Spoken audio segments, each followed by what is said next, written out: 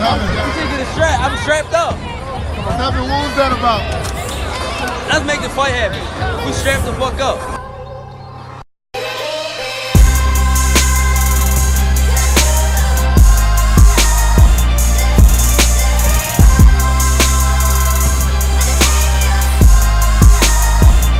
Yes, ladies and gentlemen, welcome back to episode 61 of the Strap Season podcast.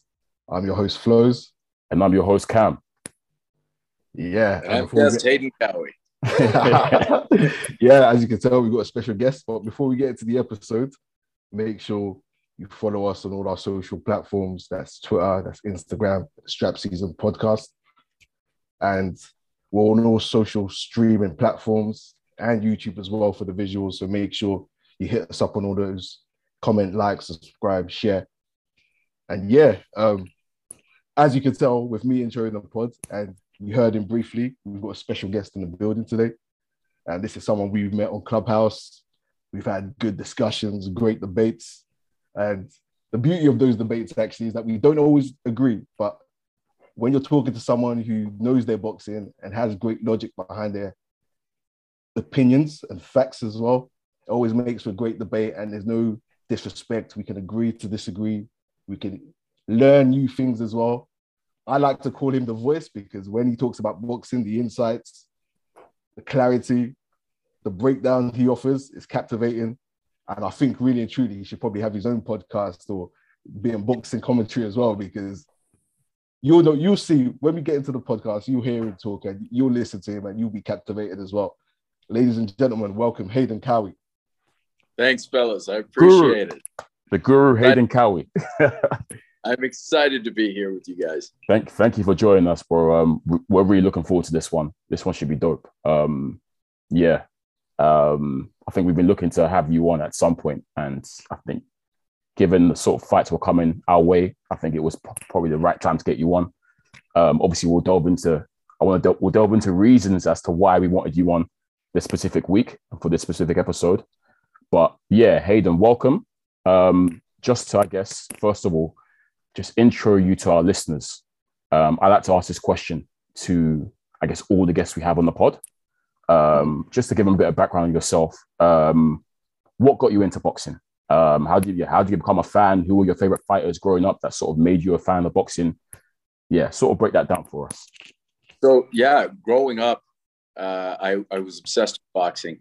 And you know, fortunately, I had people in my family that also enjoyed it, not to the level that I did, but still supported watching it. You know, here in the United States, we had ABC Wild World of Sports, and we'd have, you know, of course, my favorite as a kid, I had Muhammad Ali action figure doll that came, you know, and had a little belt that you push a button on and he would punch, and, you know, so it was great. I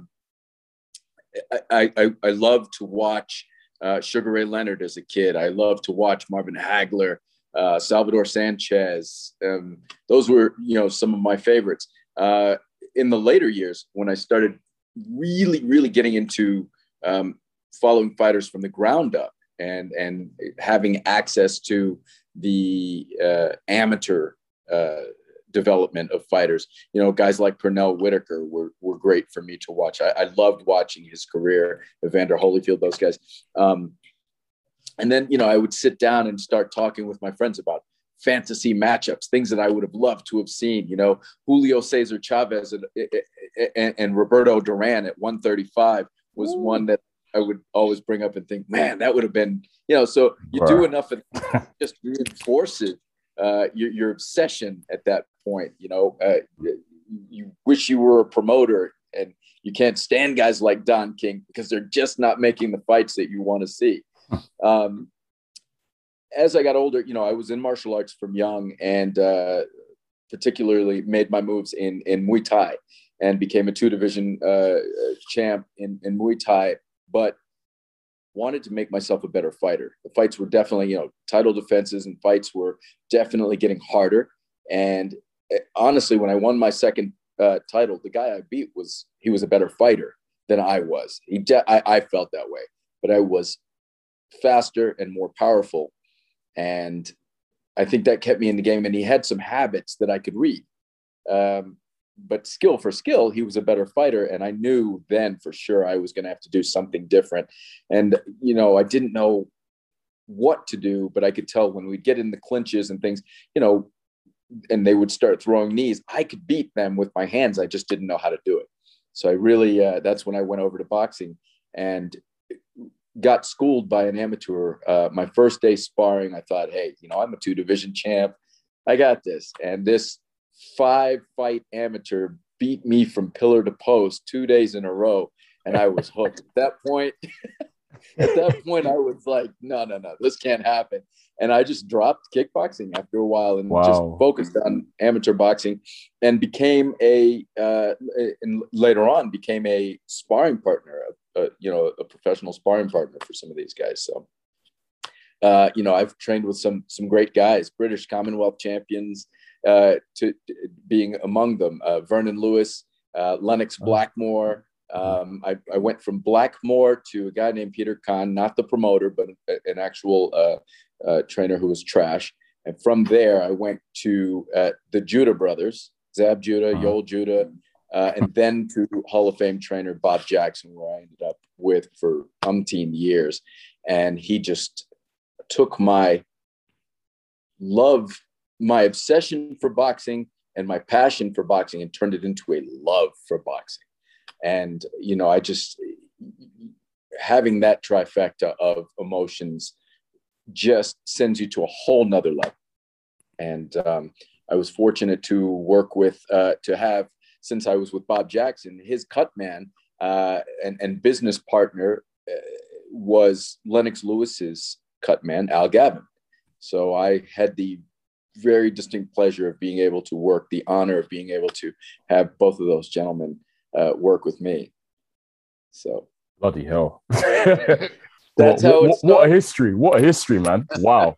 Extensive That's journey. how There. it started. That's the monster created right there. That's amazing. And it's so interesting to me how, like you said, you was a martial artist, Muay Thai fighter, and that somehow led you to boxing due to how that went down and how you felt like you was inferior in the clinches and whatnot. So that's really interesting to me. There's a lot to be said. I teach a lot of martial arts. I started as a kid, 5 years old, I was taking Shotokan and then moving into other aspects of martial arts. And what I've come to realize over the years when I teach martial arts and open forms of martial arts is that the fundamental principles of all martial arts are the same. And boxing is one of the oldest and purest forms of martial art. Yeah. And, I teach people when you get in a ring, it's called a ring for a reason, because it was a circle. It was a ring. And because of the geometry of the fight game of boxing and other martial arts, it was forced to be in a square. Rings, circles are defense. If you look at boxing, circling someone is defensive. Weaving is defensive. Rolling is defensive. Those are all circles. Fencing, you parry. That's a circular movement to a lunge. Capoeira, defensive counterfight. Kung fu, karate, wax on, wax off is defense. So when you have two guys in the pugilistic arts and they're circling in defense all the time, it gets boring. So you put them in a square, and now you can circle in the middle, but cut off those angles, and now you've got to fight. Yeah, and that's what I like to teach people. Being a bit of a historian. Yeah, perfectly put. Yeah, that's brilliant. Great. What an intro straight away. But yeah, that's brilliant stuff, Hayden. Thanks for that. Yeah, what a history. Like I said, true historian as well, which our listeners will find out as we progress with this episode. But yeah, Flows, let's get down to business with the episode. We have a clear agenda for today, and I want to start with what happened on the weekend. This weekend's action. We previewed it. We previewed it last episode. Big fight to me, and I guess to hardcore boxing fans, I suppose. Jamel Herring versus Shakur Stevenson for the WBO 130-pound belt. Shakur Stevenson was challenging Jamel Herring as the champion. Flows, me and you, obviously, we predicted that we thought that Shakur Stevenson was going to take this one. We thought it was going to be a close fight, but Shakur Stevenson, who we believe has got superstar power, we've said it on the pod before. In fact, we said it last year, didn't we, Flo? Is that, you know, we earmarked like a bunch of like young up and coming fighters who we feel are, you know, have superstar potential and who are primed to take over. And I think Shakur Stevenson was first on our list, right? Yeah, we were big fans of Shakur on this pod, and we thought it would be close, but boy, was it anything but close. Shakur Stevenson has done a job on Jamel Herring, and I didn't see it playing out that way, but that's why we love boxing. Hayden, obviously, as your new first time our listeners would have heard you, I just want to ask you, what are your thoughts on Shakur Stevenson? And did you catch the fight? I did catch the fight. Love Shakur Stevenson. And, you know, I was a bit biased because going into this fight, I had the inside. And the inside is I am very good friends with Regis Prograis and his coach and everything. And Shakur Stevenson did a lot. And when I say a lot of sparring with Regis Prograis to get ready for this fight. And, you know, at first I thought about it and I said, you know, this may not be a good idea for Stevenson. Because it's not the same kind of fight. Herring's not, you know, Herring and Prograis are two different fighters. They fight nothing alike. But then I looked at some of the variables, and then I said, you know, if Regis Prograis, as durable as he is, as tough as he is, as strong as he is, as much muscular endurance as he has to keep punching and coming forward, if Stevenson can get through sessions like that and look good, it's hard to look good against Prograis. Herring's in trouble, and the kind of conditioning it takes to work with a guy like Prograis, you know, you're walking through hellfire every day. He doesn't know what sparring is, and you know, I saw it. I got to see some of that firsthand, and there, no doubt in my mind, he handled Prograis. He didn't just make it through sessions. He handled the bigger, harder punching guy, which, you know, when I looked at it, I said, he's only bigger by division. Yeah. And I noticed that people were saying that during the weigh-ins. Oh, you know, the smaller guy. Stevenson is not the smaller guy. When you look at their frame, you look at their density, you look at, you know, I think Herring's waist is probably 26 or 27 inches. He looks, you know, that small around the middle. I said, you know, he's going to need more density than that. He has a long torso, and his arms are decent length, but not exceedingly long to cover the entire torso. So when it came to body punching, he was very exposed, and he had to make a choice. You know, bring the hands down and cover the torso and expose myself up top, or cover the head and let him work the body. And it was a dilemma that really showed during the fight, because when he did either, you know, Stevenson was able to go upstairs when he was protecting downstairs, and vice versa. And it was really tough. He never really was in the fight. He gave a good account of himself. And if he was fighting anybody else that night, it would have been a tough fight. But that night, it was just a one-sided affair by, I think, a more talented, faster, just better schooled, better prepared fighter. Yeah. I mean, from what I saw, just to echo those sentiments, it's interesting you brought up the size thing, in the sense that obviously we talked about before, haven't we, Float, in this pod, that for that division, in terms of dimensions, Herring is pretty ridiculous. I mean, he's like, what, 5'10", 5'11", super long, etc., which can cause issues. But on the night, to me, Stevenson looked just a bit more filled out, a bit thicker, if you know what I mean. Definitely. So he wasn't going to allow himself to be bullied, and he didn't at all. And from what I saw, obviously, Stevenson had the clear edge advantage in speed. Like, it was so apparent from round one. And yeah, from round one, he enforced his game plan of that he was going to take center ring. He was going to force Herring, who usually is a come forward fighter, usually tends to take center ring himself, but Stevenson wasn't allowing that. He was, taking center ring and beating him to combinations all the time. Herring tried to establish the jab, but Stevenson was able to slip it easily, get his own jabs off, get his own combinations off. And Herring looked befuddled in the first two rounds. And I'm there thinking, this could be a serious shutout, that this could be a beatdown. I think it wasn't until, say, round 5, I believe, where Herring actually, I think, because Bo Mack, obviously, who's Herring's trainer, was basically laying into him each round saying, you need to do something. Like, what are you doing? He was having a go at him.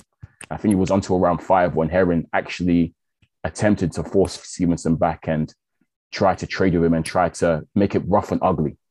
Yeah. But I mean, he had a bit of success, but overall, even though he had success, those rounds where he had success, you could still say Stevenson won those rounds or had the better moments in those rounds because he was picking up better shots. He just wasn't called in those. Sure. Exactly. He was beating him to the punch all the time. He was hitting him with better shots. And like I said, I was shocked at how easy it looked for Shakur Stevenson. I really was. Flores, sorry, go ahead. Ian. If you were training Herring, what would you have told him? From round 1, he should have employed that game plan that he employed in round 5. Yeah. I think those first two or 3 rounds gave Shakur Stevenson way too much confidence. He knew from then, I'm as strong as you, I'm faster than you, I'm beating you up already, this is my fight. And from then, he controlled the story of the fight. If Herring came out the way he came out in round 5, where he jumped on top of him, made it rough and ugly, if he'd done that from round 1, Stevenson's confidence wouldn't have been sky high. It would have been a much tougher fight. And that's what, coming out and trying to box with Stevenson in that first round and trying to go jab for jab with him, completely wrong game plan.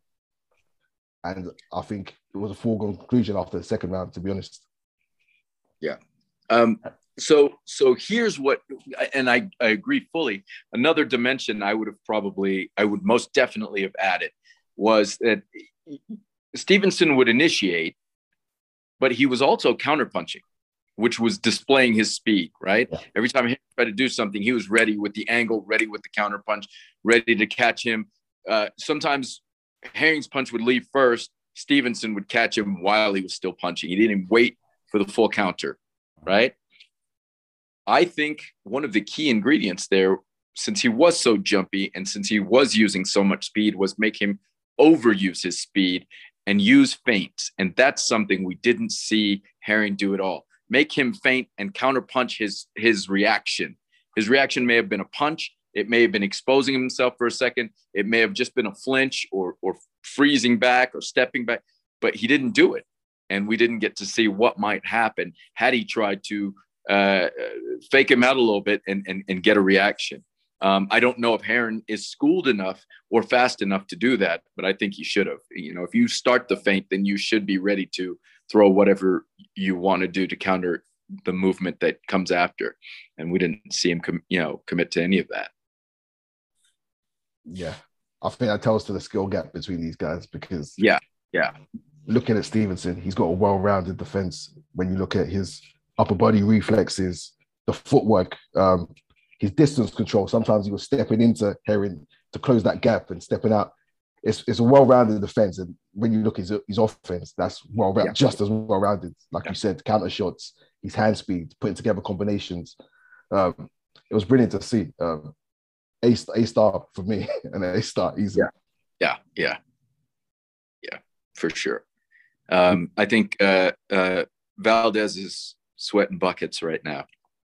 Yeah, that's literally good segue because that's what I was going to move on to in terms of what's next for Shakur Stevenson, because he has called out Oscar Valdez straight away from the off. And I'll be honest, I don't think, let's not get it twisted. Valdez is a wonderful fighter. Brilliant fighter. See, the question is last performance against Conceição, which, I feel like he lost that fight. But apart from the hoo-ha with the whole drug issue and whatnot, let's not take anything away from Valdez. He's a brilliant fighter with some brilliant wins. I think we said the knockout against Berchelt, I believe it was. Berchelt. What a fight that was, and what a finish. But I'm gonna be real, Oscar. Don't know if you understand English or whatever, but I think he's running from that fight. I don't think he wants that fight one bit. He's Mexican, to be fair, so Mexicans are warriors. They don't really duck people, but boy, I already favor Shakur in that fight. I think Shakur is special. He really is special. Yeah. Easily. You're absolutely right. You know, I kind of feel bad for Valdez because he beat Berchelt. Berchelt, to me, wasn't a very skilled fighter. He's a punching machine. He comes forward and he's just a punching machine. And I think Valdez fought the fight of his life to get out of that. That being said, when he looked at the rest of the division, they were always breathing down his neck. Oscar Valdez is the low-hanging fruit. He is one of the most exciting fighters, if not the most exciting fighter in the division. I think he's more exciting than Shakur. Shakur is just, we know what we're getting, so that takes the excitement out of it. We lose the risk factor, especially after he gets past Herring. We're not worried about him at all. We know the outcome, right? Valdez, every fight he's in is a question mark. And he's going to get up and he's going to fight his butt off to get to where he does. I feel bad for the guy because I feel there's always been an easy bullseye on his back for that title to pick up his strap. And poor guy can never settle down to enjoy it. Shakur Stevens, he knows he gets to sit back and chill out for a while. And when he does go to defend it, he's going to be supremely confident. The pressure is everyone else's, So I like Valdez. I like him a lot. I like his moxie, his spunk. I like his never say quit. Watched him in the amateurs. And this guy, he'll go out on his shield, unfortunately. He's Mexican. That's all they know. Right. And you look at Stevenson's dimensions again. We come back to that for a 130 pounder. I think his density, his wingspan, his musculature, which he hasn't fully grown into yet, is more impressive than Herring's. Yeah.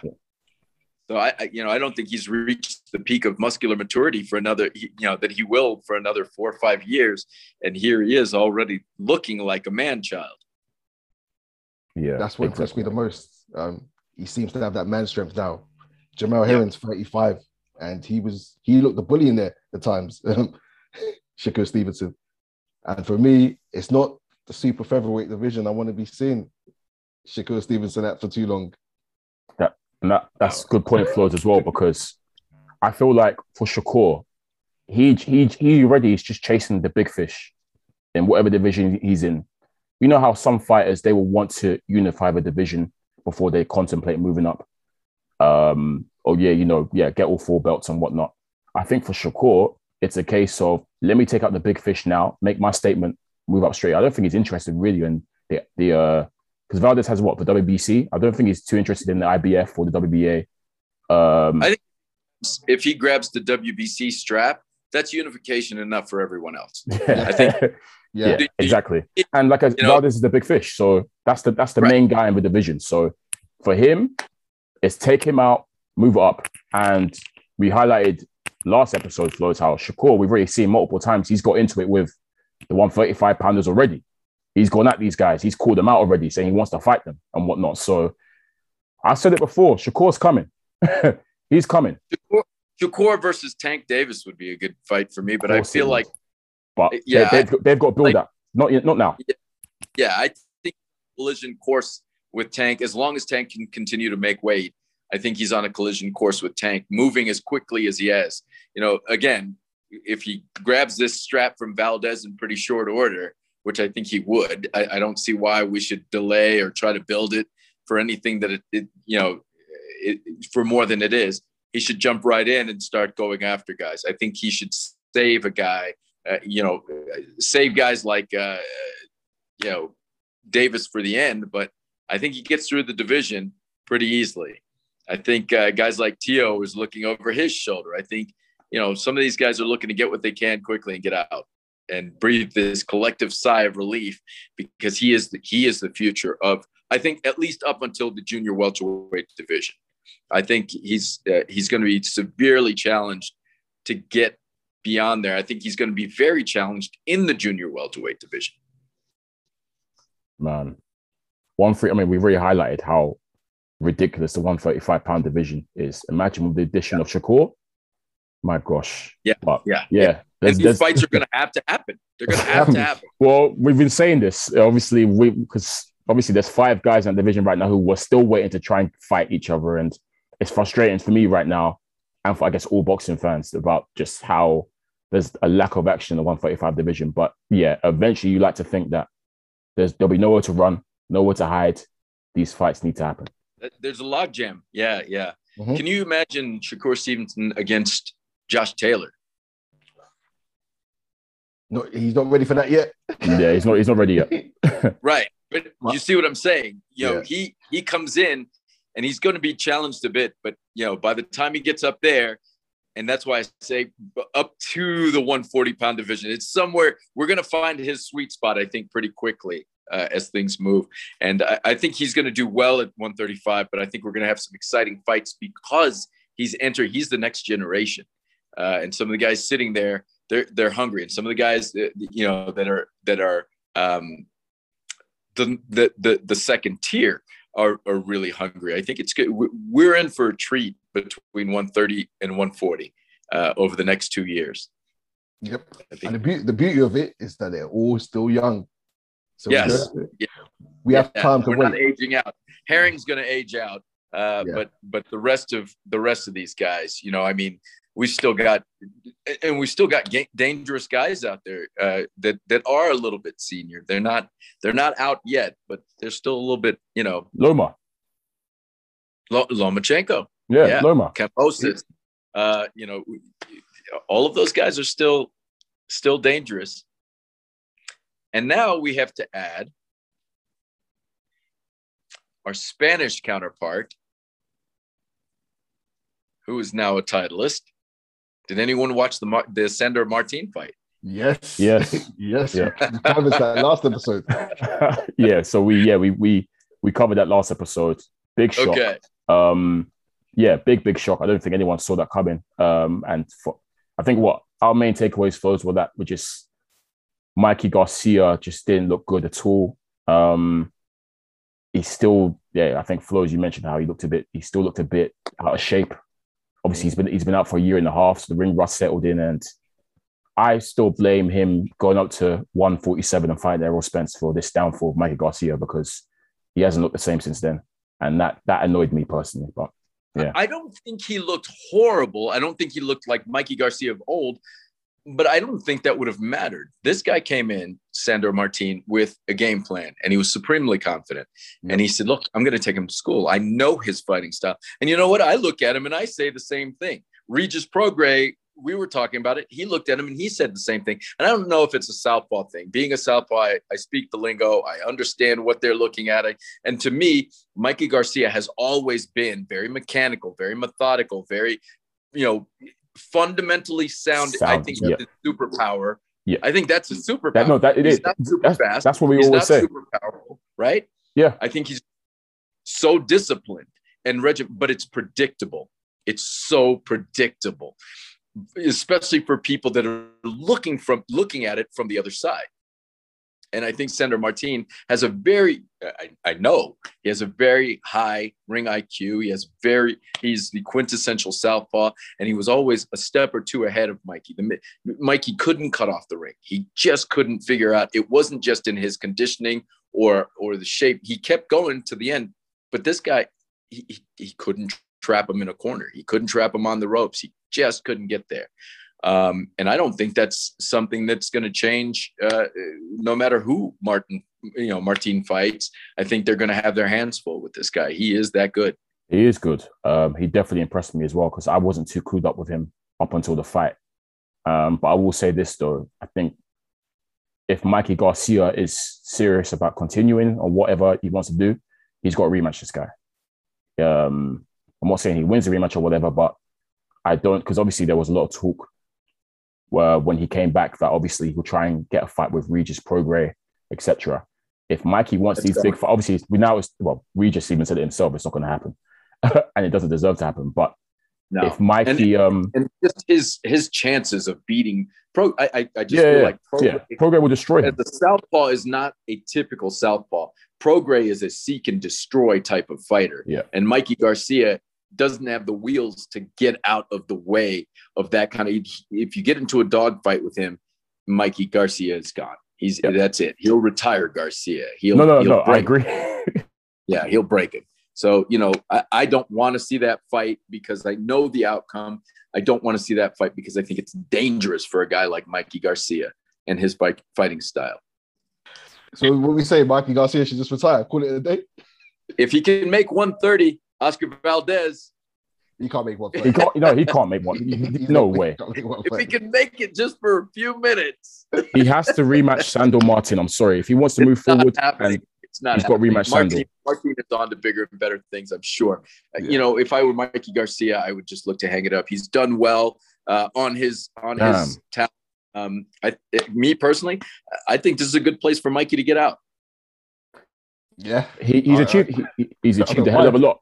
He's achieved a hell of a lot, and he was a 5-division champion and whatnot. And I think obviously we highlighted it before, Flows, that back then he was the kingpin. And it was him versus Loma we wanted to see. That was the fight to make. And then this stupid Errol Spence fight happened, and I just thought, why? And yeah, so he's made enough money as well. I think we would have been very underwhelmed with a Mikey Garcia Lomachenko fight. Again, when you flip it around on guys like that, and you look at Loma's fighting style. Mikey just doesn't have the wheels. He's never had the wheels to get out of the way of guys like that. Especially, he's tailor-made for left-handed fighters. Mikey Garcia is tailor-made for left-handed fighters. He's kind of a more balanced Leo Santa Cruz, puffed up Leo Santa Cruz to me. And meets his opponents head on. He's usually, he has enough technique and turns his punches over enough to bump their punches out of the way with his arms, and he'll get there first, not because of speed, but because he's just a driving force. He's a drill bit, constant, machine at what he does. But I don't see that he can beat a speedy, good defensive fighter, let alone a southpaw like that. Hey, I would have still loved to seen it back when he was at his peak. I would have loved to seen it still. But it is what it is. Obviously, he went a different path. Loma went a different path, and here we are today. But yeah, hats off to Sandor Martin again, because that's a big upset win. And he's, like you said, Hayden, he's announced himself in conversations now. And I'm looking forward to seeing more of him, because I was impressed with what he offered up from a technical standpoint, just how he approached the fight. He came in, like you said, with a game plan. And just extremely confident. You could tell on the ring walk, you could tell his presence in the ring. You could tell, just by the way he looked at his opponent from start to finish. He didn't panic. He wasn't overly flinchy. He didn't react to everything, with head movement. Oftentimes he made the adjustment in his feet versus his head that let I can see that up here. I don't need that, but I'll move these to be in the right position at the right angle, at the right distance. And I will counter you, and you won't be able to trap me. And by the time you look to punch, I'm going to be on to the next thing. And he did that time and time and time again. And, even if we said Mikey Garcia was 80% or 85% of himself prior, he was just light years ahead. It wouldn't have made a difference. It really wouldn't have. He was just so far ahead. Did you give Mikey any rounds in that fight? I can't even remember. I think I gave him a couple, but it was convincing. I gave him one round, and maybe one arguably only because Martin kind of took the round off a little bit. Yeah. But other than that, I couldn't even argue rounds for Mikey Garcia. They were so. I remember when I finished watching it, I remember thinking to myself, Mikey Garcia just got schooled. That was my. But that's what he said he was going to do. That was my first thought when I watched it. I said, "Wow, he's been schooled here." One of the judges gave it a draw. Yes, which upset me because it was never a draw. Yeah, that was tough. That was tough to swallow, and the fact that Mikey Garcia was smiling when they said that, I was like, you can't possibly think that this is even close. You know, he must have been smiling. Somebody besides my mom loves my fighting. Oh, that's too funny. But yeah, let's round it up there, I think, with the smaller guys, because I want to start a discussion now on the big boys, the heavyweights. Yeah. And this was supposed to be a very different discussion. Yeah, this is gonna be interesting. And as I mentioned earlier, right, in the pod, that we wanted Hayden to get on this episode specifically because, as Flo said, we cooked up with Hayden via Clubhouse. There was some good boxing rooms on Clubhouse back in the day, obviously, and you get a lot of discussions and debates and whatnot over boxing, which was, I guess, what the app is used for, right? And whenever we would discuss the heavyweights, it always got spicy, always got heated. As I said, heavyweight boxing just gets the juices flowing, right? And yeah, well, different topics will come up, such as top 5 heavyweights and who are your best heavyweights and whatnot. And obviously, the usual suspects will be there, right? Tyson Fury, Anthony Joshua, Deontay Wilder. At one point, obviously, Andy Ruiz was in there. And I think a lot of people would put in Dillian Whyte.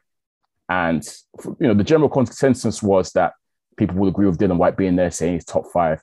But there was always one voice that was very, very anti-Whyte being in the top 5 and just anti-Whyte in general, really. And that was Mr. Hayden Cowie. And Hayden would always offer up another boxer that he would place ahead of Whyte. You would always mention guys who you ranked ahead of Whyte. And one of those fighters was Otto Wallin, who you would always say that you felt that Whyte would struggle to beat if they fought. And then the second was Usyk. And the second was Usyk, yes. And who people would laugh and drag me about because he was, I believe someone said, a puffed up cruiserweight. And here we are with this puffed up cruiserweight handling a legitimate top 3 guy and owning a piece of the heavyweight pie. But yeah. I was always an advocate for Otto Wallin. And was over the moon when Wallin took out the trash with Dominic Breazeale, because that, there were people who would rank Dominic Breazeale in the top 5 or 8. And I couldn't understand that. That was ludicrous. That was just beyond ludicrous. Those people deserve to be bumped down to the gulag for sure. When I looked at Otto Wallin, I saw a guy who could handle the biggest of the big guys. Size wasn't a factor. When you looked at his very good, I won't say great, very good skill, his exceptional durability, his exceptional heart, and exceptional discipline. That's a lot of exception. That's a lot of exceptional to have in one fighter. Usually it's 1 or 2 of those things. I don't think he has the highest ring IQ, but I always say that when we're talking about the heavyweight division, we're not talking about a boxing division. We're talking about heavyweight fighting. It's the boxers who typically have longevity or who typically excel, right? They can all fight, but the ones that rise to the top or the ones who stay at the top are the ones who can actually box. Wallin is one of those guys. He boxes. He boxes well. Not exceptional, but he boxes. Deontay Wilder did not box. Andy Ruiz, not typically a boxer. Joshua is a boxer, but Joshua's learning curve has been tremendous. And it's been a very one-dimensional style of fighting. Yes, he has a decent jab. He has a decent cross. He has a decent hook. He has a decent uppercut. But he doesn't have a decent jab cross hook. He doesn't have a decent double jab, cross. He doesn't have good combinations. He He's very mechanical in what he does and very predictable for a guy who does box and who is a bit fluid. And he is going to have trouble with guys who can counter, who are quick counter punchers. And, Andy Ruiz was able to time him. It wasn't that people are forgetting that Andy Ruiz was losing that fight. Joshua forgot that he wasn't a boxer and stepped in to overwhelm him. And this guy fighting for his life was able to uncork what he always does, right? When we look at Dillian Whyte, I don't see him as much of a boxer either. I see him as a fighter. And he has trouble with guys, Povetkin, who box. He was winning that fight, much like Joshua was winning the fight that he lost. But Povetkin came up with a little bit of boxing, and that's where he got overconfident and lost. In the rematch against a post-COVID Povetkin, he should have destroyed Povetkin. Povetkin really wasn't doing anything. And I don't know if it was gun shy. I don't know if it was, just a little bit of added caution, but I thought that fight should have been over. A double jab, a cross, and a left hook, and Povetkin would have been out of there in round 3. And Whyte showed me he didn't have the killer instinct that he should have in that division to get to where he wants, right? He should have come back. He was Belt him out. Hayden, he just been knocked out badly in the last round. First, let me say that Hayden, Dillian Whyte was beating the hell out of Povetkin in that first fight, first of all. Obviously, he got caught. Agreed. You get caught, that happens. AJ got caught, it happens. And in heavyweight boxing. But Dillian Whyte isn't supposed to be AJ at this point. He's not supposed to be on par with AJ if he wants to be. He's supposed to have matured since his, what was it? Oh, yeah, loss to AJ. But he has. You try to say that you don't think he's matured? That's what I'm saying. So if he has matured that much, then that Povetkin 2, Povetkin 1 shouldn't have happened. AJ lost because he's immature. And I say that not socially or emotionally. I think in the ring, he's traveled so quickly up the rankings on his ability as an athlete that he's been able to skip some steps. Right. He needs some seasoning. That's why he's here shopping. He was here in Texas the other day. Shopping. Hayden, we'll get onto that. Don't worry. We'll touch upon that. We'll touch upon that.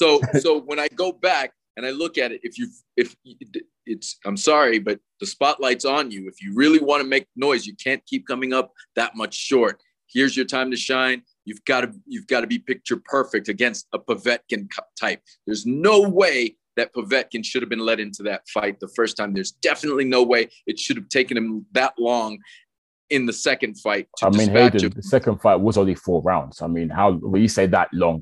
It's 4.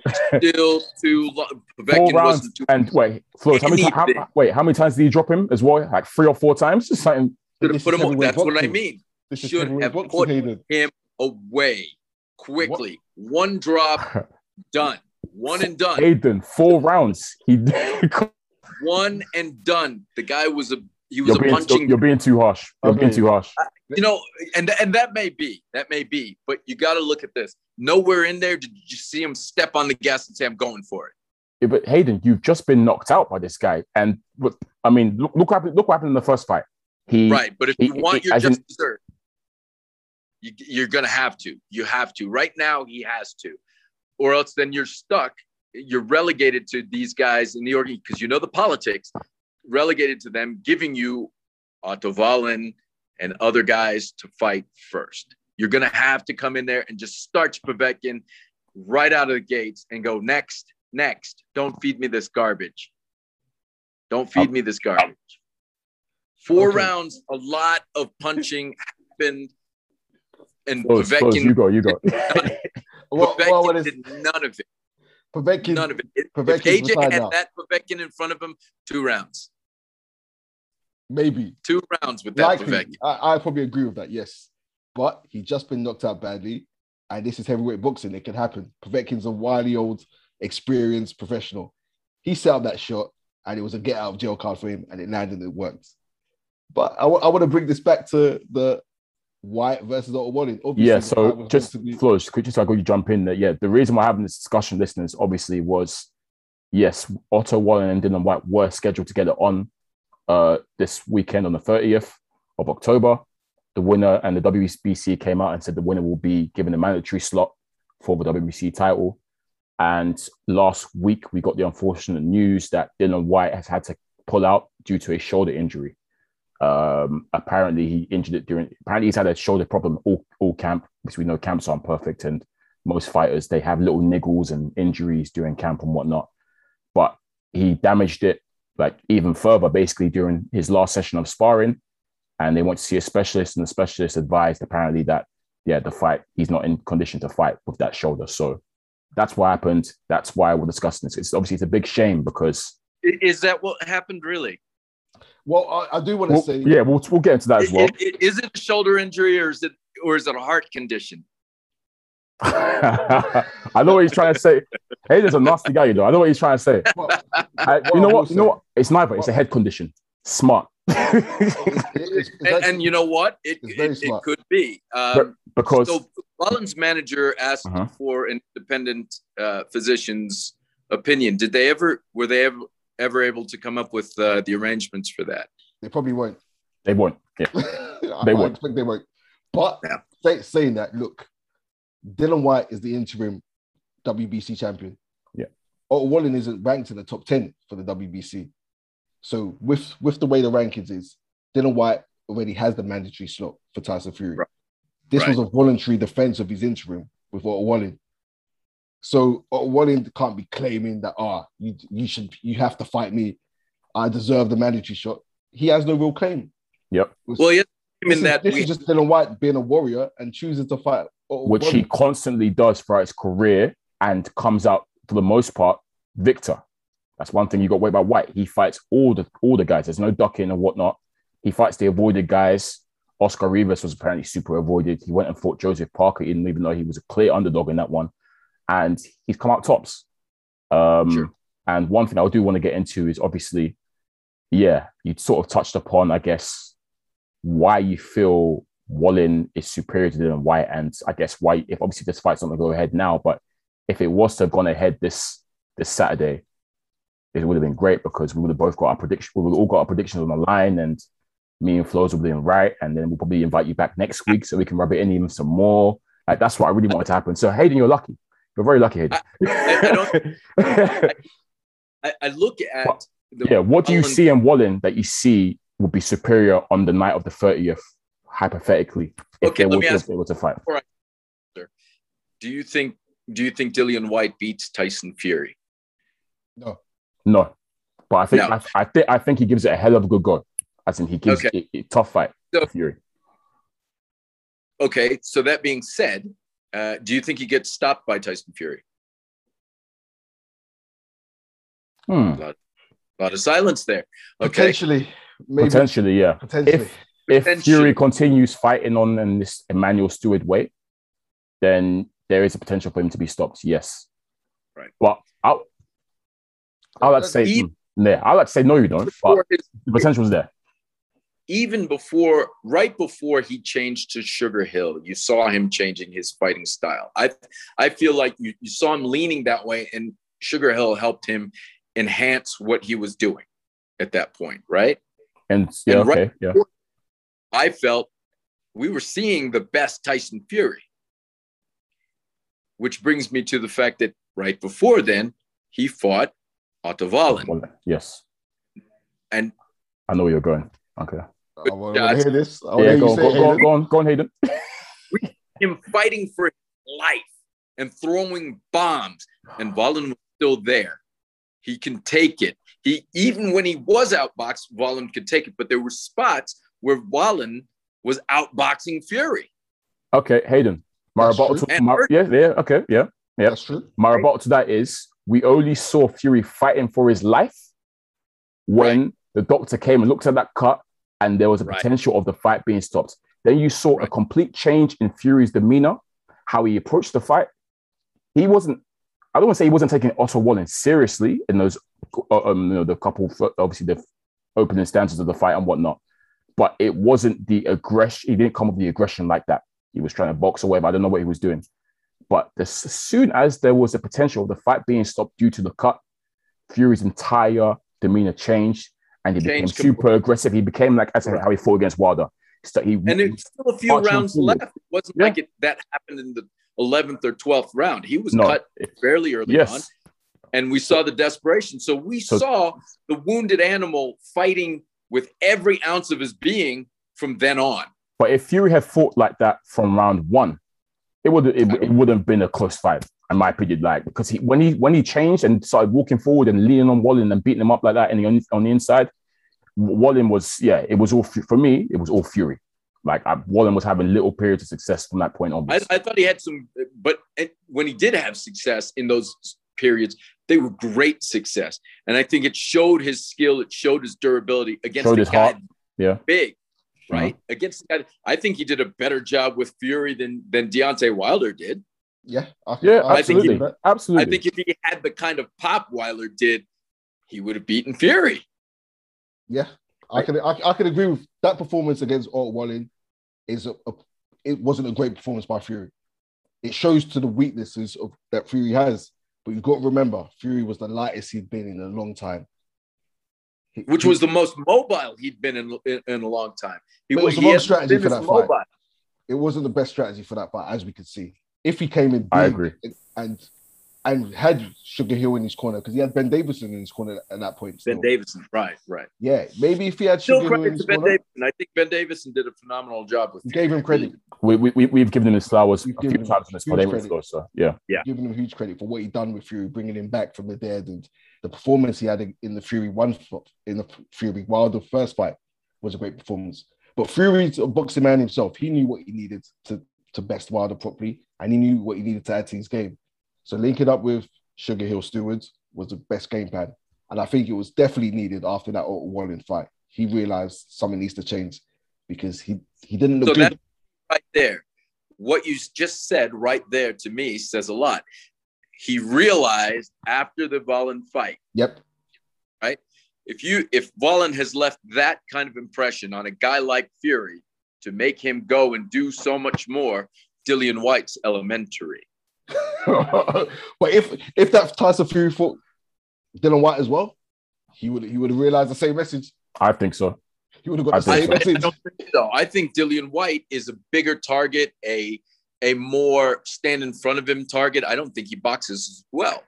I think it was the boxing prowess of Otto Wallin, which is underrated. But you look at, again, I go back to Brazil, a big man. When we start talking about can he hang with those guys? There's a big man on his resume.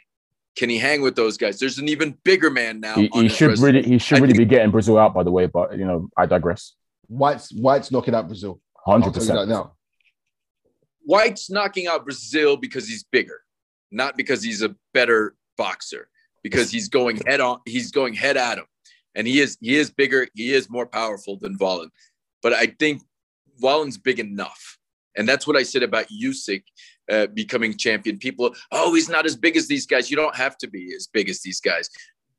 You don't have to hit as hard as them. You have to hit hard enough. And if you can hit in succession, these guys, the problem with Deontay Wilder, the problem with AJ, one punch, big punch, but still one punch at a time. Guys like Wallin and guys like Fury, they throw in combination. Yep. And that's a problem. Okay. So, do I think that Dillian White deserves to be up in the top 6 or 7? Yes. Top 5 now? Yes. Now. Who's your top 5? List your top 5, just so we. Okay. Got to start with Fury. Yep. So we've got Fury, Usyk, Joshua, right? And for me, it gets a little tight right here, but I'm still putting Wallin up there before I put Dillian White. Wow. Wow. So Wilder completely slid out, yeah? Yeah. So for me, okay. Wilder is out because there's blood in the water, and we have the formula for Wilder. Okay. Yeah. Andy Ruiz? Wilder also damaged himself. And I said it before, look, why are you putting on mass? It's going to slow you down. It's not functional. As a strength coach myself, I'm not going to put more mass on. You already have. You're already the pound for pound best hardest puncher. You not just pound for pound, you are the hardest puncher in the division. I think it's the first time we're clear in the heavyweight division actually who the hardest puncher is, right? Before, when people were talking about, oh, Mike Tyson, I didn't think so. I said Lennox Lewis. Other people would say, David Tua had a bigger left hook, so and so.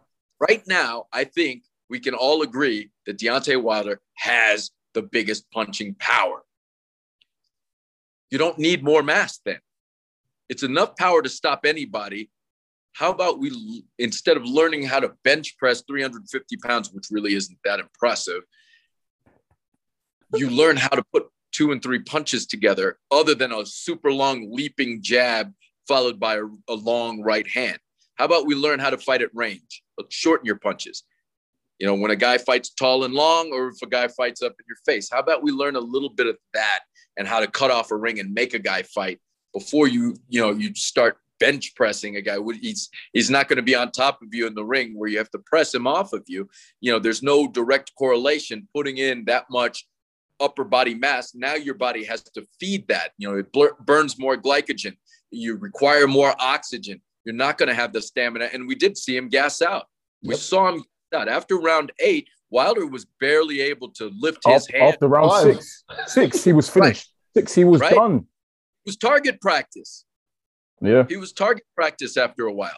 I think at this point, too, A, his confidence is shot. B, he took a lot of rough shots there. And C, kind of like when Roy Jones stripped himself of all that mass to go back down to fight Antonio Tarver, it can be damaging if you do it too quickly. But right now, I've got to take Deontay Wilder, a fractured, broken Deontay Wilder out of the equation and bump these guys up. Okay. It's fair. Very fair. Flores, you had the question? Yes. With your criticisms there of Wilder, do you think brother Malik Scott is the right trainer for him? No. I said that from the start. Wow. I said no. Sounding heartfelt, imploring no. I like Malik a lot, man. I think he's a good guy, and they're very good friends. But part of the problem, and I know Mark Breland personally, I used to train with him at Bedford-Stuyvesant in Brooklyn.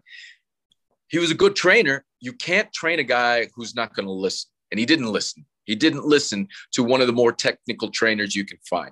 Malik Scott may have gotten through to him because they're boys, they're friends, and he did okay with him, but I don't think he did a great job with him. I'm not going to go to a guy that didn't last. How many rounds was that fight?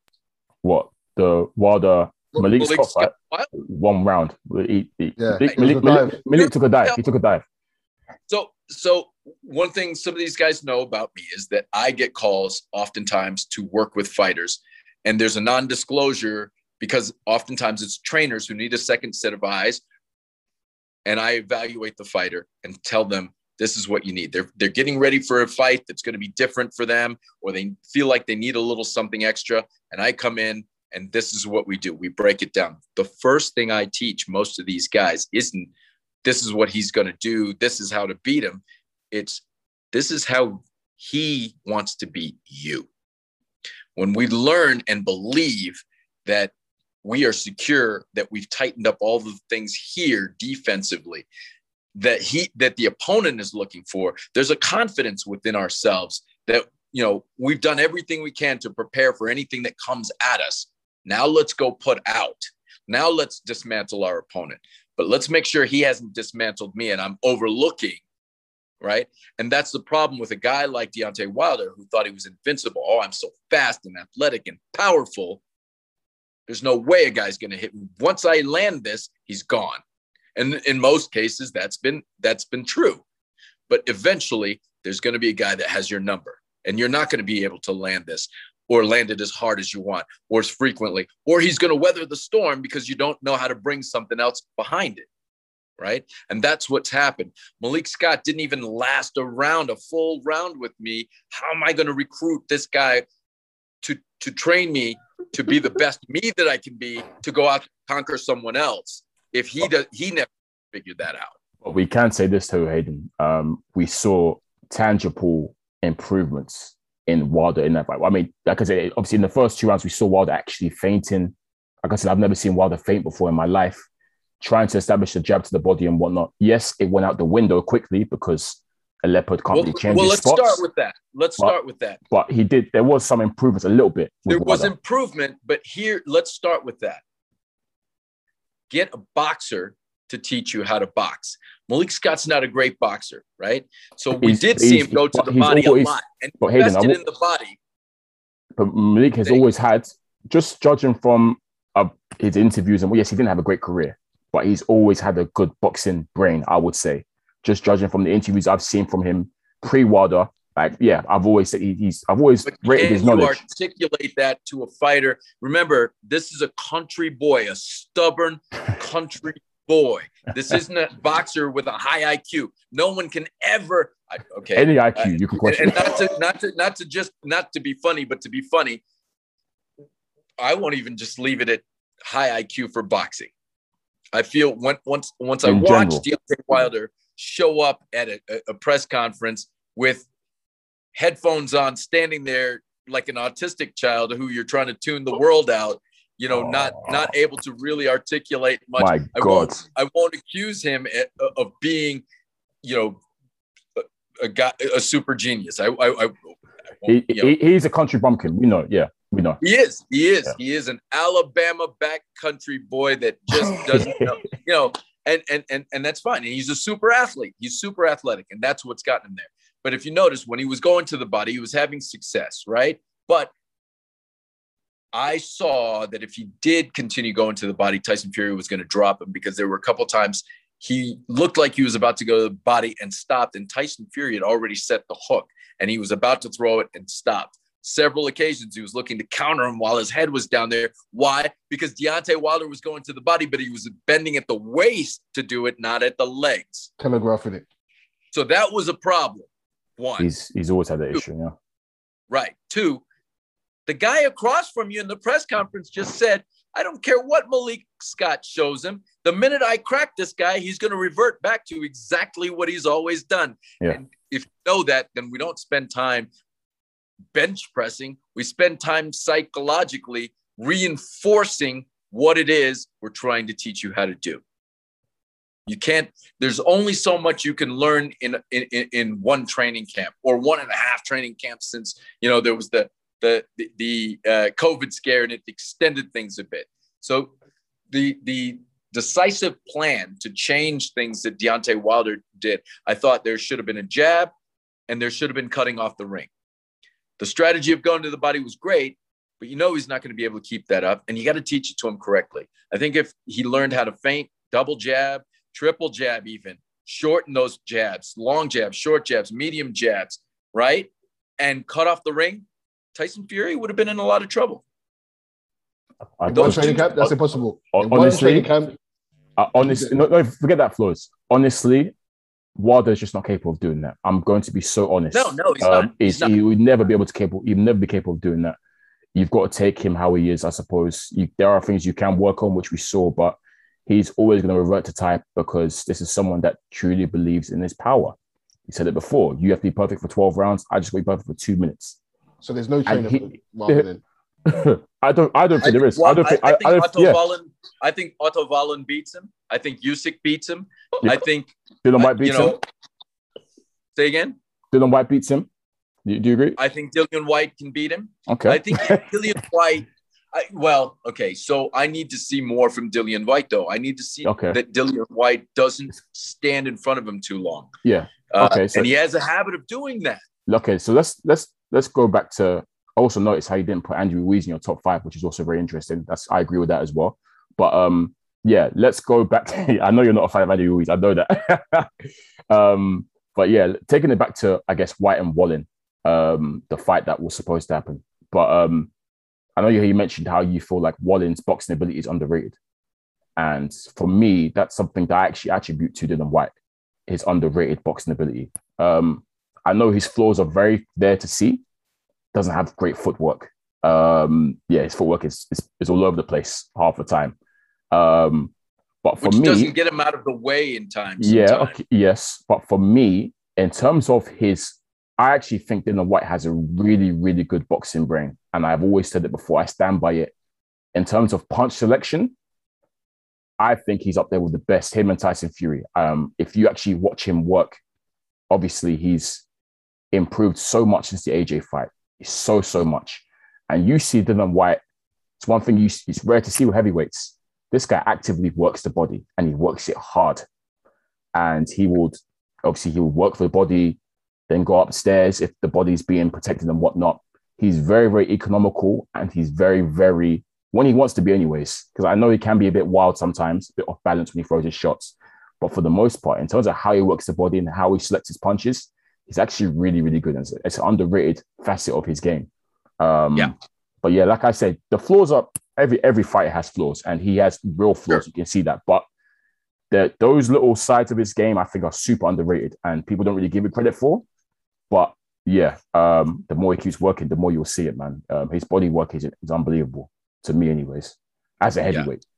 Heavyweights tend to headhunt a lot. So yeah, I read that side of he the also has like the dark arts in him as well. Yes, he's a dog. And this is why I feel like sorry, Flores. Say your piece because he's got the dark arts. He'll lean on you. He'll rough. He's talking a lot of trash right now from a hospital bed, though. Hayden, that's the thing is that's what he's about. He's always Dylan White keeps the same energy from day one. Flores, you can be from the day we've seen him arrive. He talks smack. He doesn't like let off you. Calls everyone out. He calls everyone out. He literally has that road we call it road over here in the UK, just like that goon mentality. That's what White is. He's a thug. He won't let himself be outboxed by Wally. He won't just let someone box his head off. He's not going to let that happen to him. He'll lean on him. He will be dirt, and he's got the dark arts on smash. Honestly, he's got it on lock. An example of this, Hayden, I like to go back to the Joseph Parker fight. Joseph Parker is a boxer who we can easily say when that fight was made is a much better boxer than Dylan White.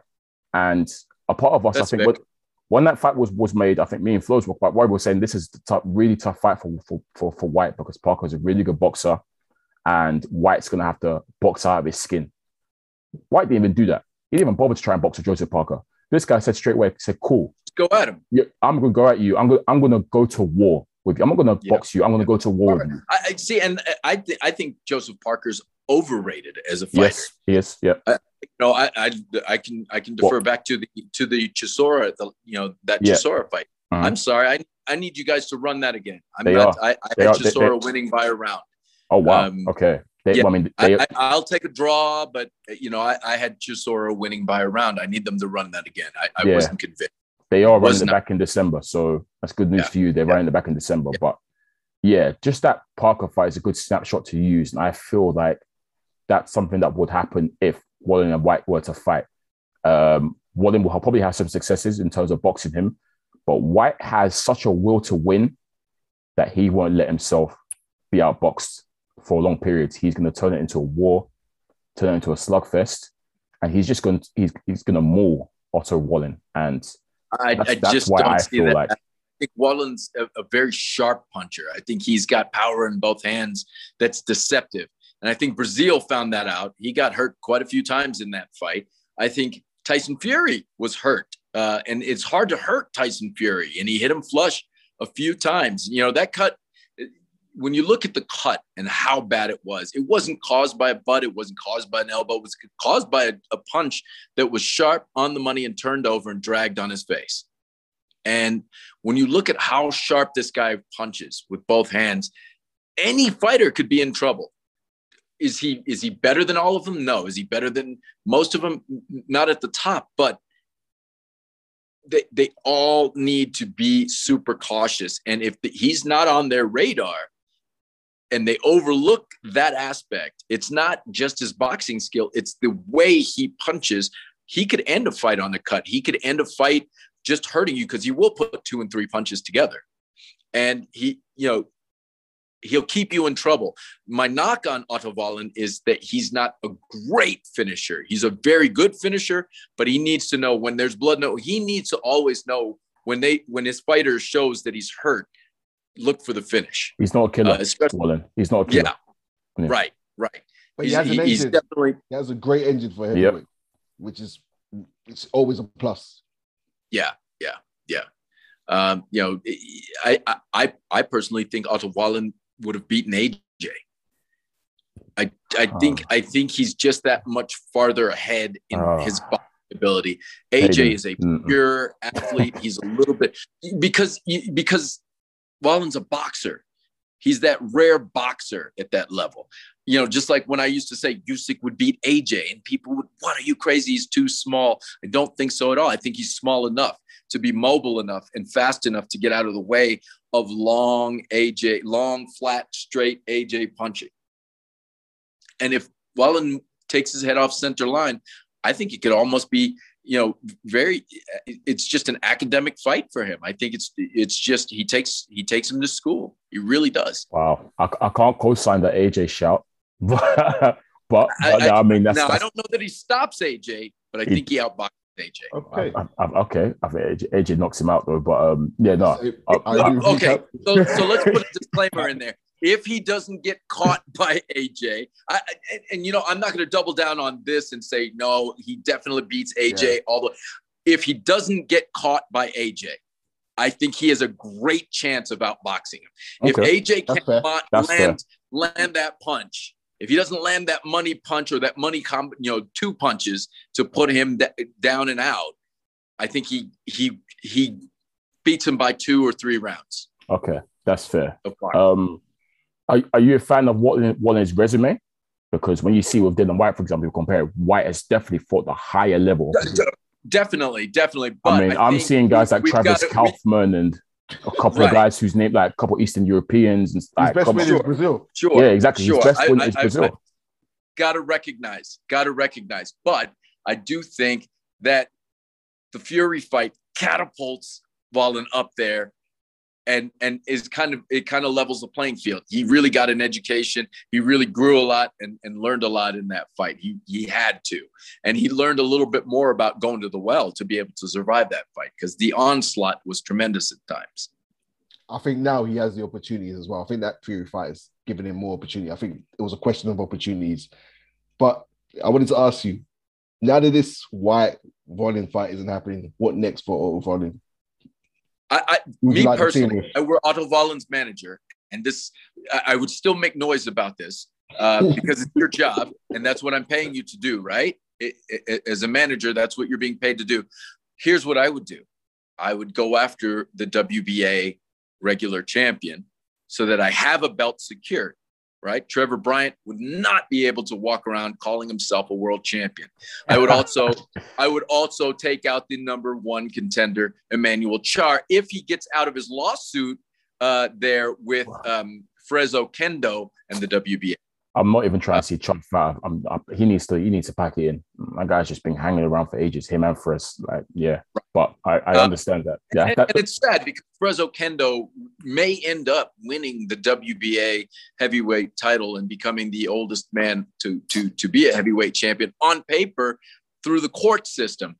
If I were Frez, I would take the challenge against Trevor Bryant.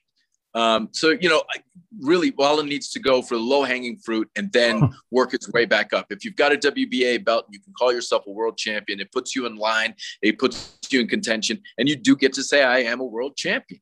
It's marketing. So for me... I like to see him with Ruiz. That's a low-hanging fruit. He beats Ruiz. Yeah, but I think I'd grab a belt first. I think the Trevor Bryant fight's the easier fight to make and the easier fight to win. So I'd go there and I'd be a world champion. That way we've got a world championship 12-rounder with a fat Andy Ruiz instead of a 10-round fight that means is a crossroads fight for either fighter. Okay. So I've got 12 rounds to stretch this guy out and pace myself and make him tired and take him out, versus a 10-rounder, which is going to be slightly, paced slightly faster. There's a title at stake. I get a little bit more marquee value for the money there. It's such a shame that obviously this fight with Whyte isn't going ahead, because, like I said, Hayden, proving you wrong would have been so sweet, honestly, because I'm so adamant that Dillian Whyte would have won that fight. And you're clear, obviously, you clearly believe that Wallin would have got his number and whatnot. It's a shame. And somewhere down the line, I would like to see that fight again. I hope they remake that fight at some point down the line. But Yeah, let's I talk do about, too. obviously, you mentioned it earlier, how you questioned Dylan White's heart and whether he does have a legitimate shoulder injury. Even if we're not going to throw accusations out there, or we don't know anything right now, obviously. But if it is legitimate, fair enough. And if it isn't legitimate, good, good. Because we saw what happened last time. Obviously, I'm sure you're familiar with Dylan White's history with the WBC, how he was number one contender for over how long? Flores, how long was it? Like over 600 days, 2 years? Yeah, something crazy. The WBC over 1,000 days. Over 1,000 days, yeah. Yeah, exactly. over 1,000 days. So the WBC have done him dirty multiple times. How they never enforced that Wilder fight, I have no idea. Obviously, we know WBC were protecting Wilder. Let's not go into that. We know what happened there. But obviously, eventually, and Dylan's White issue was he wasn't taking a step back. A lot of guys could have waited for the opportunity to come or fought rubbish opposition. He was fighting good opponents and beating them. But obviously, as we saw, he ran into a guy, even though he was beating Povetkin up, he slipped up. And that obviously ruined his standing with the WBC. And so I feel like him this time, maybe not going into a risky fight, potentially losing his mandatory slot, because like we said, he's already interim champion. It's a very, very smart move. And, it is. It is a smart I'm move. glad he's done and it. If management can get him out of it, that's great. I don't fault him for that. It is a business at the end of the day. And, these guys are putting it on the line. You don't want to risk yourself unnecessarily. And Wallin is a risk. He's a very big risk. I want to see Wallin for selfish reasons, but at the end of the day, it is a business.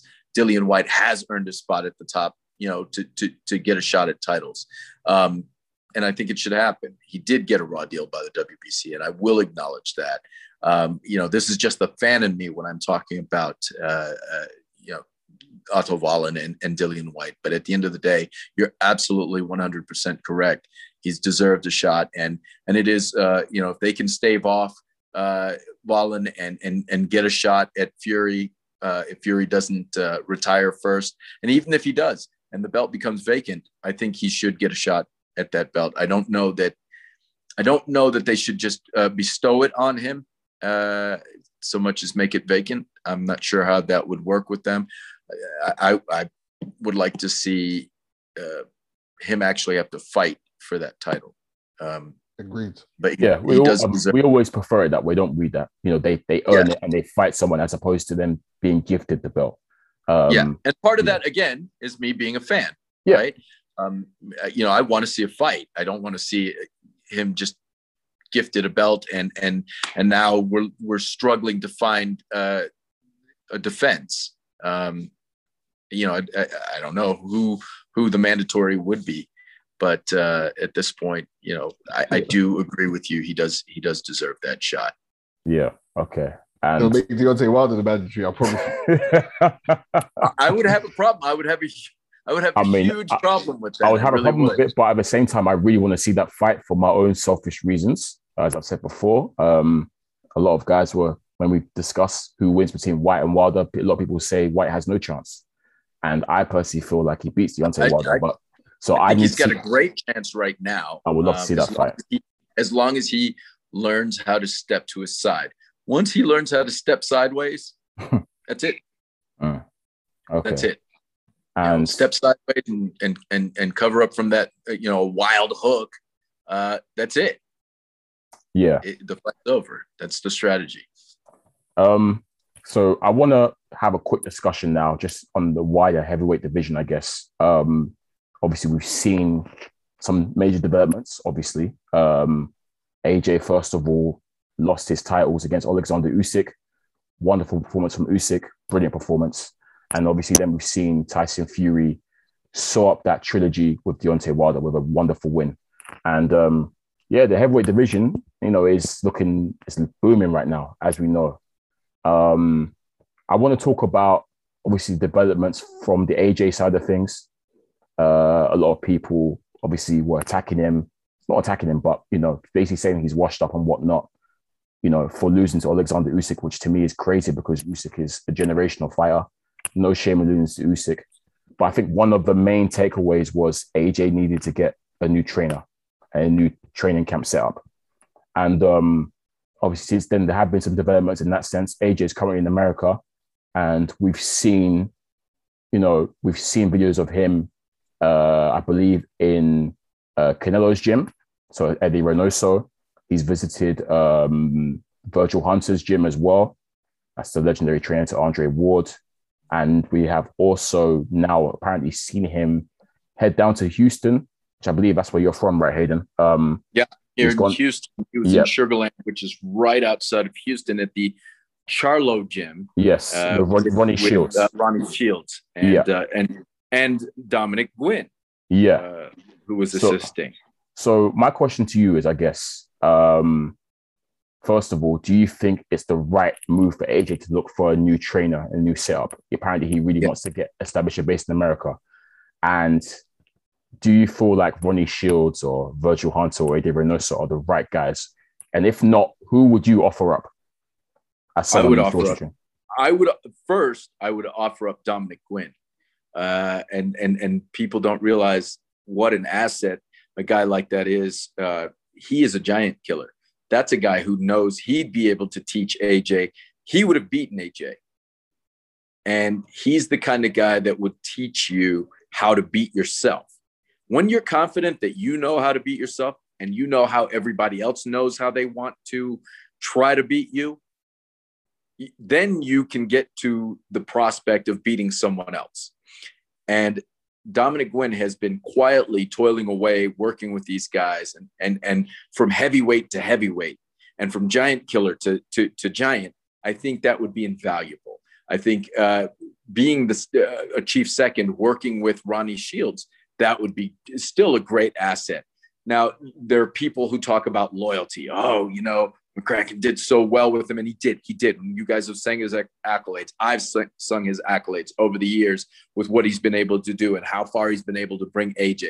But to get him to that next level and to start smoothing, out some of these tight spots and square spots and angles and rounding them out a little bit, I think he needs to get away from that strictly European and almost dominant amateur feature of his fighting style and come over here where it's a bit more diverse in fighting styles and learn from some of these guys in a little more balanced fashion. I think he needs to learn how to box a little bit more, how to turn his punches over and not push a little bit, how to move his head a little bit. He started to show a little bit of that against Usyk, but I think he needs a little bit more. I think that AJ fought a brilliant fight against Usyk. Okay, let me back up and say, to me, that's one of the best fights I've seen from him. Touching a guy instead of overcommitting all the time, using the jab, poking around a little bit. He was just in there with a guy who's a little bit faster and a lot more angular. And let's face it, how much southpaw experience does he have, right? So I think coming here gives him a new look, gives him a new wrinkle, gives him a new experience, fresher eyes. And Ronnie Shields is a badass. He's a really great guy, and having a guy like Dominic Gwynn in the back pocket to show him what, as a heavyweight, I'm looking at here and how to beat you, especially a slightly smaller heavyweight, looking at how to beat a giant, a faster heavyweight, a more mobile heavyweight. I'm going to show you, what they're looking. I think that's a great asset, and you don't necessarily have to remove McCracken from a camp. Yeah, you're building a team. Yeah, right. So you're not leaving somebody, you're adding people. And I think that's what people have to remember. You don't have to take away to add. You can always add. Yeah. Okay. I will ask you this as well, because obviously we've had conversations off air and whatnot. And apart from Dominic Gwynn and Ronnie Shields, I remember you offered up another coach who you felt would be perfect for AJ, and that was Buddy McGirt. That's something I was going to say. Yeah. Do you still feel like the other day, right? Yeah, that's what you told me. Do you still feel like Buddy McGirt is a great fit for him? I do, especially since the bane of his existence right now is the last fight, and that is the possible, almost inevitable rematch with Usyk. Buddy McGirt has been in the ring with who I think is the greatest southpaw of all time, and he gave a good account of himself against Pernell Whitaker. Buddy McGirt is a strategist. Buddy McGirt is a motivator. When you see Buddy McGirt lean into Arturo Gatti and really look him in the eyes and say, well, what do you want to do? When Gatti says, I think I broke my hand. What do you want to do? And you can see he commands that respect from his fighters that they don't want to disappoint him. I think AJ could use a little bit of that. I think he could use somebody that he's driven by and somebody that gets him. And Buddy McGirt does. He takes the time out to build a relationship with his fighter and earn that respect from his fighter that they don't want to disappoint. And they tend to listen more. Buddy asks questions in the corner. A lot of times you'll see, like even in the Deontay Wilder fight, we talked about from round 6 or round 8 on, at first, there was a fight happening. And, you would hear them asking questions and you'd hear Deontay Wilder respond and he would ask some of his own questions and nod his head. That's a good sign that a guy's thinking and he's looking and he's making observations and he's conveying and communicating information. The minute a fighter stops doing that and he's just staring at the other corner, there's a problem. And we see that time and time again. We see that when fighters get in trouble and they have no answers and they're in a fog and they're just, holy crap, I got to go out there another round. Holy crap, I got to go out there another round. What am I going to do? When they're telling you what they're seeing, when you say, hey, I want you to do this, and he says, I'm trying, but then you've got to come up with another way to convey that or change the strategy. And that helps the fighter. I think Buddy McGirt has command of that. He does that very well. He gets fighters to communicate, and that's really important. That would be my pick. I can't lie. Buddy McGirt would be my go-to. But I can't see a scenario where Buddy McGirt and Rob McCracken are there as co-head trainers. I think one has to go. Right. Yeah. I can't see them sharing that role. Maybe. Who knows? But at the same time, I also don't even think AJ's going to switch trainers. I think he's sticking with Rob McCracken. Yeah. I don't see him changing. To be fair, these reports of him wanting a new, it has come from him apparently that he does generally want establish sort of like an American base. And I don't know if I'm not too sure. I'd like to think that because I generally think he should. And I agree with, what you said, Hayden, in terms of, loyalty is great, but it's not him being disloyal. Obviously, sometimes you go as far as you can go with someone. And it's not a case of, him being disloyal to Rob McCracken. It's just that Rob's taking it as far as he can go. And to get over a wrinkle, you just have to look at things from a different lens, different angle and whatnot. So that's why I feel like him going the American route and looking for a trainer in America can work for him. And yeah, as you said, he doesn't have to fire McCracken. He can still be involved in some regard. But it's good to have, right? Yes, it's good to have other lenses. Help translate the foundation to the other trainers to get them to build on the foundation. So he still can be a very integral part of what's happening. And then they can go back, once they part ways after this fight, they can go back to doing what they need to do. Exactly. It's McCracken, Joshua. So a temporary consortium, of the minds is not a bad thing. I think change is good, and to see some diversity in training is exactly what is necessary for him to go farther, especially with someone like Usyk lurking out there always. Yeah, fully agreed. And I also don't think Virgil Hunter's a bad shout either. I do like Virgil Hunter. I think he'll be a decent fit as well. But definitely Buddy McGirt is someone I think he should potentially look at. But yeah, we'll see what happens with that one. Do you feel that, obviously I think everyone knows that, well, I like to think that a lot of people would know that AJ has the tools to win the rematch. But at this moment in time, what's your gut saying? Do you feel like AJ would, get too sick in the rematch, or do you still think it's going to go the same way as it did in that first fight? I think he's a few years away. And he's showing the ability to add. He has to box in a different way, right? You can't box this guy. He's never going to box him. He's got to fight big, basically, like Fury does. Yeah. I don't know. I just think that what I saw was a guy like Usyk just has his number. The fighting style, I think he just has AJ's number. It was just too easy. So, but do you feel like if AJ, do you agree that AJ made it easier than what it should have been by fighting in that way? Or do you feel like if AJ came and fought big, that still would have happened to him? AJ, but see, here's the problem: is AJ's so clean, he's so neat. It's too nice. He just doesn't have that kind of. That's what I question. Bringing the brawl to you, buddy. Fight. That's what I question. Have that. Yeah. That's the problem. I mean, I think we've seen it. We've seen him earlier in his career. He was a bully, and he would go and chase knockouts and whatnot. But since the Ruiz loss, there was a change in AJ. I feel like he became more of a. But even then, boxer. even when he would chase knockouts, he did it in a pretty neat package. It was never gritty. It may have been amateurish, but as he's learned how to fight more and more, it's cleaner and cleaner and cleaner. And now it's so super clean and so super neat and so super tidy. For a guy like Usyk, he's gonna even if he brings it at him, it's still gonna be a neat package that Usyk gets to read. He can read the playbook on it. Okay. He's got to put punches together. It's a volume thing. His only chance of beating Usyk is to be able to step up in volume. Yeah. And I think he's maxed out. He's just too big a guy to pump out that kind of volume. Damn, AJ. Damn. Obviously, AJ's our guy. We always root for him. Which is exactly which maybe you want to talk about in another segment is the reason why we have now the introduction of a bridgerweight versus a super, a true heavyweight or super heavyweight category. There's that spot in there where guys can put out the right volume and the right power, and it after a while, size becomes a detriment. Yeah. Right. A cruiserweight can always knock out a heavyweight. A heavyweight can't always knock out a cruiserweight. It's true. Very, very true. Right.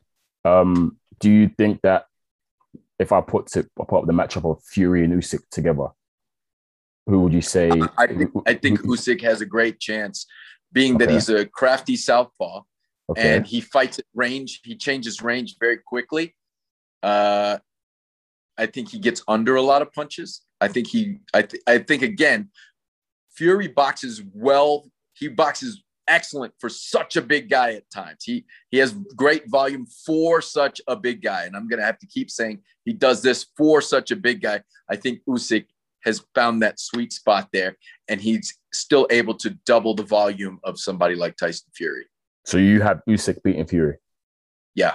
Okay. Very, very interesting. Very interesting. Very interesting. Because I think for me, I think Fury beats I don't Usyk think he's fast enough.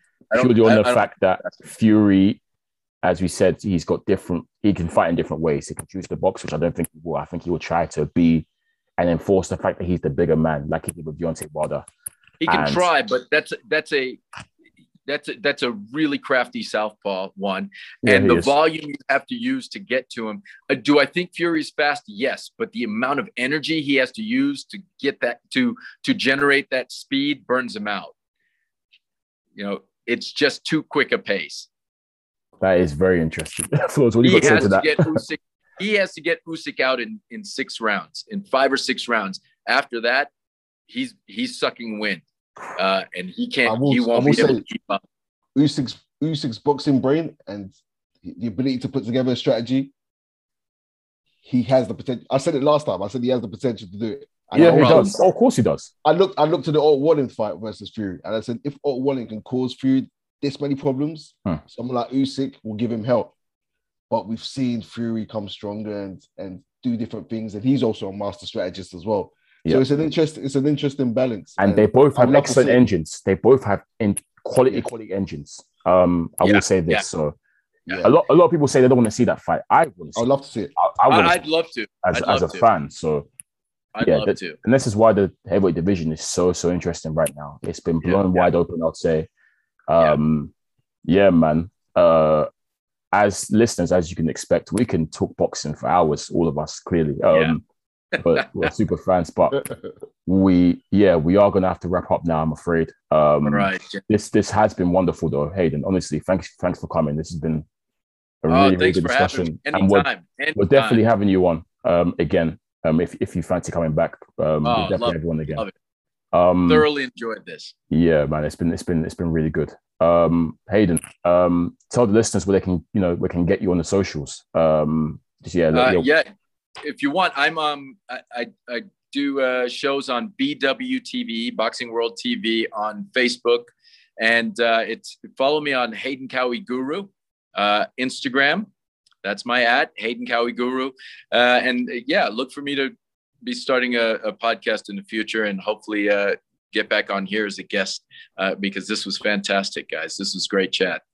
Honestly, that's a podcast I'll be tuning into. I'll tell you that. 100%, 100%. We'll make sure we'll get your tags in there when we get this uploaded, so the listeners can find you. But yeah, that is Hayden Cowie Guru on Instagram for the listeners to get at Hayden, to DM him boxing questions and whatnot. As you can tell, this man's got a wealth of knowledge when it comes to boxing. But yeah, this has been great, man. I thoroughly enjoyed this episode.